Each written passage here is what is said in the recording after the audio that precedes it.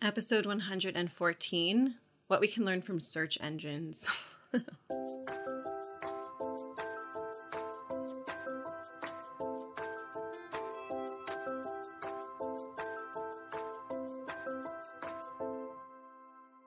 Welcome to the First Year Married podcast, where we get real about building the marriage of your dreams.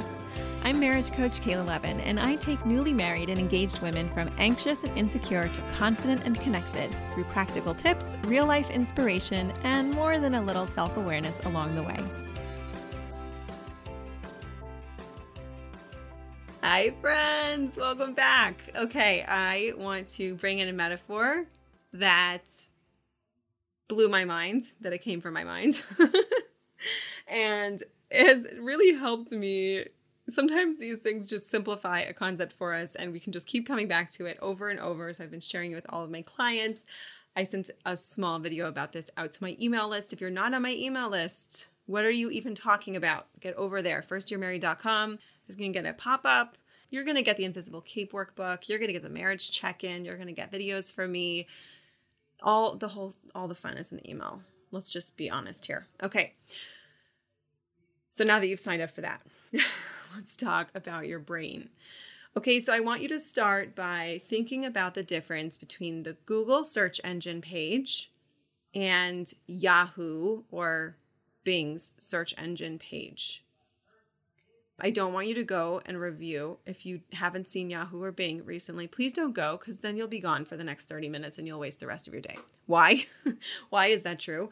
Because Yahoo and Bing, Google's super clean, right?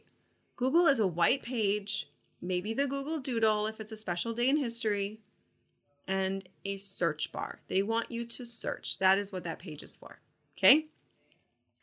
Go to Yahoo or Bing, and what do they have is they have a search bar. It's up there, but most of the page is filled with whatever the internet version of tabloids would be, right? Clickbait, basically. What's the goal of clickbait?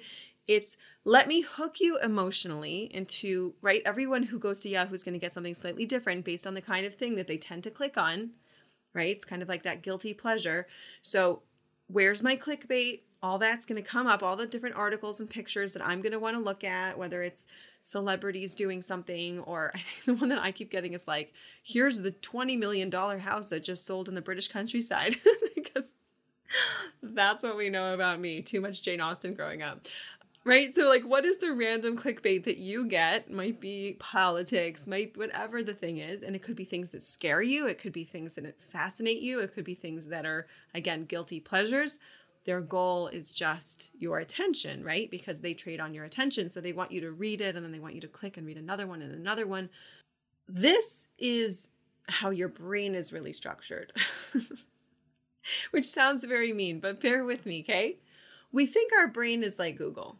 We think that when we want information, we go into our brain and we're like, how's the marriage going? And our brain just gives us the answer. This is not how your brain works. I'm sorry. Here's what really happens for your brain. You pull up yahoo.com or bing.com and you're thinking vaguely about your marriage, or even probably if you were to just put in marriage, right? No, you open yahoo.com or bing.com, and before you know it, it's 20 minutes later and you've been spiraling out in anxiety or resentment or victimization or blame. You just totally went for the clickbait. Your brain is designed to respond to what gets a reaction out of you, right? So I've shared this from my own story before, which is that when I was a newlywed, my brain offered up this thought, he might leave you. I responded so dramatically to that. It was as if my brain was like, "Ooh, this might really happen. Look how upset she got." And so then I just kept seeing evidence and kept spinning out and creating fear and anxiety that that's what's going to happen. And with my clients, I see different stories, right? That's not always, that's actually very rarely the story that my clients have. Often what it will be is, I don't have what it takes to make this marriage work, or he doesn't have what it takes to make me happy. But there's a lot of other versions, and a lot of the women that I work with, it's actually not the marriage itself, but it's the reality of being a newlywed, right? Whether that means that they've decided to spend their first years living somewhere where he can be in learning, and so they're not in their normal place with their normal support network, or just that they got involved in adulting, or they just became parents, right? So whatever the clickbait is there, whatever the story is there, we get a really strong emotional reaction. Maybe I'm not a good mom. And then our brain is like, uh-oh, better investigate.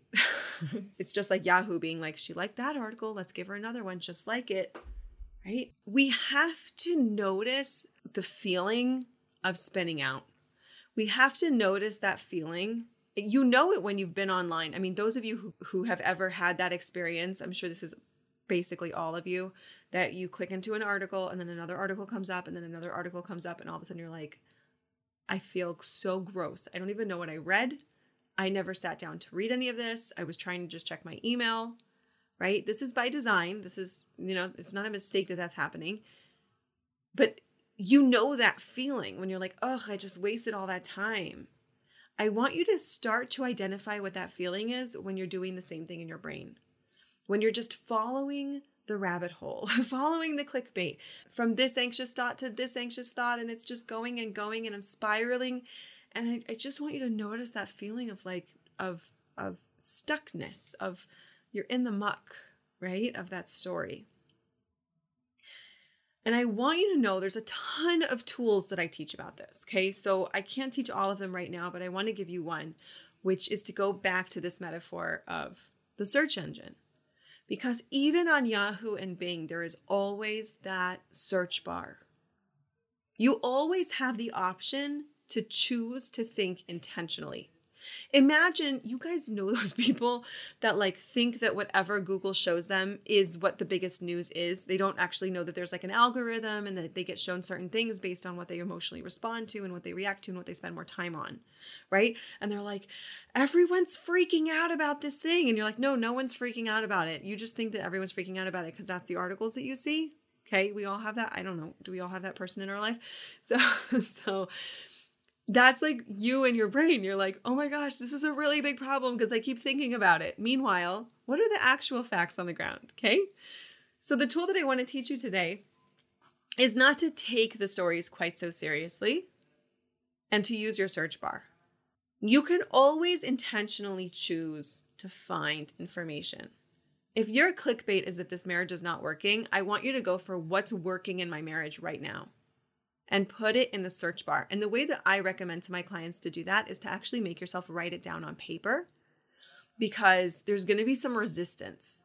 Your brain come on, imagine if you were reading some really heavy emotional political article and then you're like, let me go see if there's a neutral news site.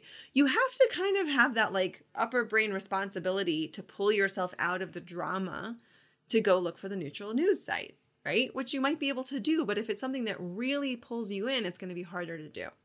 Okay. So you're going to have to kind of go with that energy of okay, I feel that I'm in the rabbit hole. I'm going to pull myself out and I'm going to ask this question, and my brain might give a little resistance because this is a bit more work for it. It's used to a certain way of thinking and you're pushing it into a different direction, but I don't want you to miss this very important part. Your brain can't answer that question with things that aren't also true. So let's give an example of unemployment, right? So if you're really worried about unemployment and you've been doing some searches for unemployment, you might start seeing articles that are suggested to you about all the people that are losing their jobs in different cities whose unemployment rates are going up, right? And how stories about individual people who really struggled in the job hunt. And you start to create a worldview that no one can get a job, that this is a really big problem, right? But we know that that's not really what's accurate, right? The news doesn't tell you about all the people who are doing just fine, thank you very much. It's not telling you about the people whose life hasn't really changed so much based on whatever employment changes have been happening statistically in their country. It's just telling you the drama stories because that's what's going to get your attention. So I want you to think about your brain the same way. Just because my brain is serving the story doesn't mean that this is statistically accurate. It's not necessarily factual. It does give me information about what matters to me. I love this reframe. I got this reframe from my grandfather. Maybe I'll do an episode on that one day. But the things that you're worried about could maybe tell you what you care about. I'm worried that I'm not going to be a good mom. That probably means that you really want to be a good mom, right? So we want to separate from the idea that these are like very statistically accurate, important things to get involved with. We want to go into the search bar. I want you to make yourself write 5 to 10 things to answer the question. So again, if my fear is this marriage isn't going to work, I want you to write what's working in my marriage right now and literally write out 5 to 10 things. This is the only place where it does vary from a Google search or, whatever, an online search, is that you will get actually true answers or you can't really guarantee that from, looking for information online. But if I'm asking myself what's working in my marriage, my brain's not going to be like, oh, I'm never unhappy. That's not going to be an answer because it's not true for me. But it might be like, you know what? We really do manage the routine part pretty well. Okay, maybe I've got this other thing that I'm worried about, but the routine, we've got that down. Maybe we speak to each other in a way that I really like, right? Maybe I always remember to ask him about his day. You're going to get things that are true also. And so when you feel yourself getting into that kind of yucky, mired, mucky energy of I'm spinning out, my brain's out of control, just like imagine yourself putting down the tabloid, going to the Google search bar, writing in a question that will give you answers that will help you. Again, there's so much to teach you. There's so much more that we can go into that is such a joy and a delight for me to go into with you. If you're not yet on the wait list for the next Newlywed Mastermind, please get yourself over there. We are having the most unbelievable transformations, unbelievable testimonials. It's such an honor to work with these women, and I would absolutely love to work with you. I hear from you guys. I know this is an amazing community of people. So make sure you're on the wait list so that when the next mastermind opens up, you will be the first to find out so that you can register, and have an amazing week. I'll see you back here next week. Bye-bye.